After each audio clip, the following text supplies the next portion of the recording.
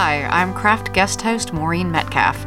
I'm the CEO of Metcalf & Associates and an award-winning leadership author and executive advisor. This segment of Craft focuses on interviewing executives about the art and craft of running a large, complex organization. We often think of running organizations as separate from the creative arts, and yet many of us who are leaders treat our work as an expression of our passion and our craft. So I'd like to bring that spirit with us to this interview with Dr. Dale Meyerose. He's a retired Major General. He was the first President-appointed, Senate-confirmed Associate Director of the National Intelligence and Intelligence Community Chief Information Officer. He is an internationally respected subject matter expert on leadership, strategic planning, cybersecurity, telemedicine, technology, intelligence, and military matters.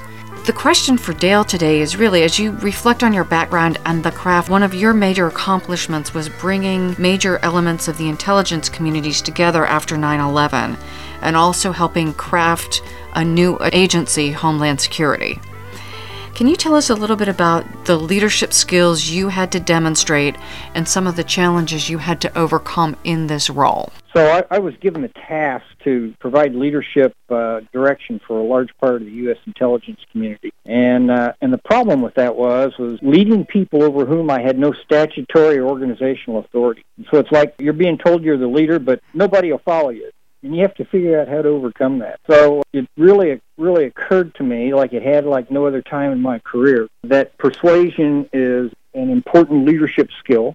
It's one that can be learned.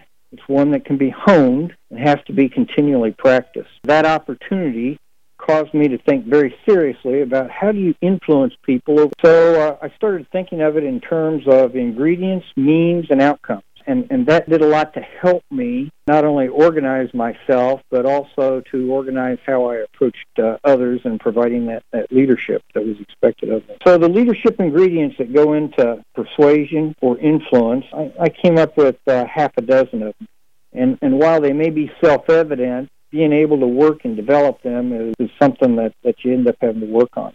First is if you're going to be a good influencer, you have to have good self-esteem. You have to have a very high emotional, intellectual capability.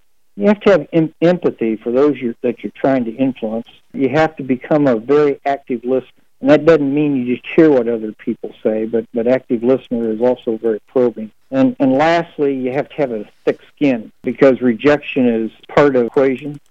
And dealing with that rejection and coming up with alternative means of overcoming it is, I think, the key to persuasion.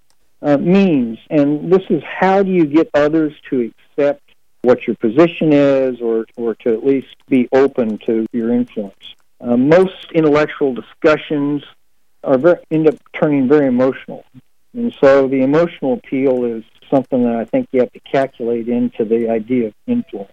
And then there are several means that you can use. You know, your moral standing, the expertise that you have, your brand, your reputation, the logic of a better way, the mutual benefit that everybody concerned can realize, a sense of urgency of impending bad results if we don't work this together, are all means of trying to get that acceptance of your moral and leadership authority.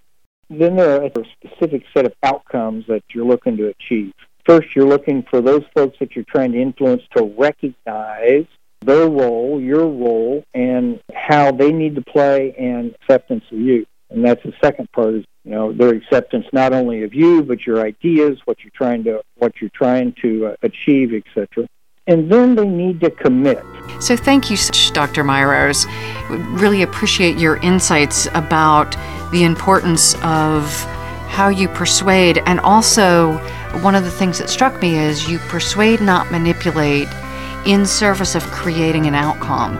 And for us after 9/11, the outcome was really creating safety for our citizenry, and your leadership specifically helped us be safer. Again, as we think about the craft of leadership and the art of leadership, many of our leaders are creating outcomes in our world that we experience tangibly, just in a different form than 3D arts. So again, thank you very much for sharing your craft.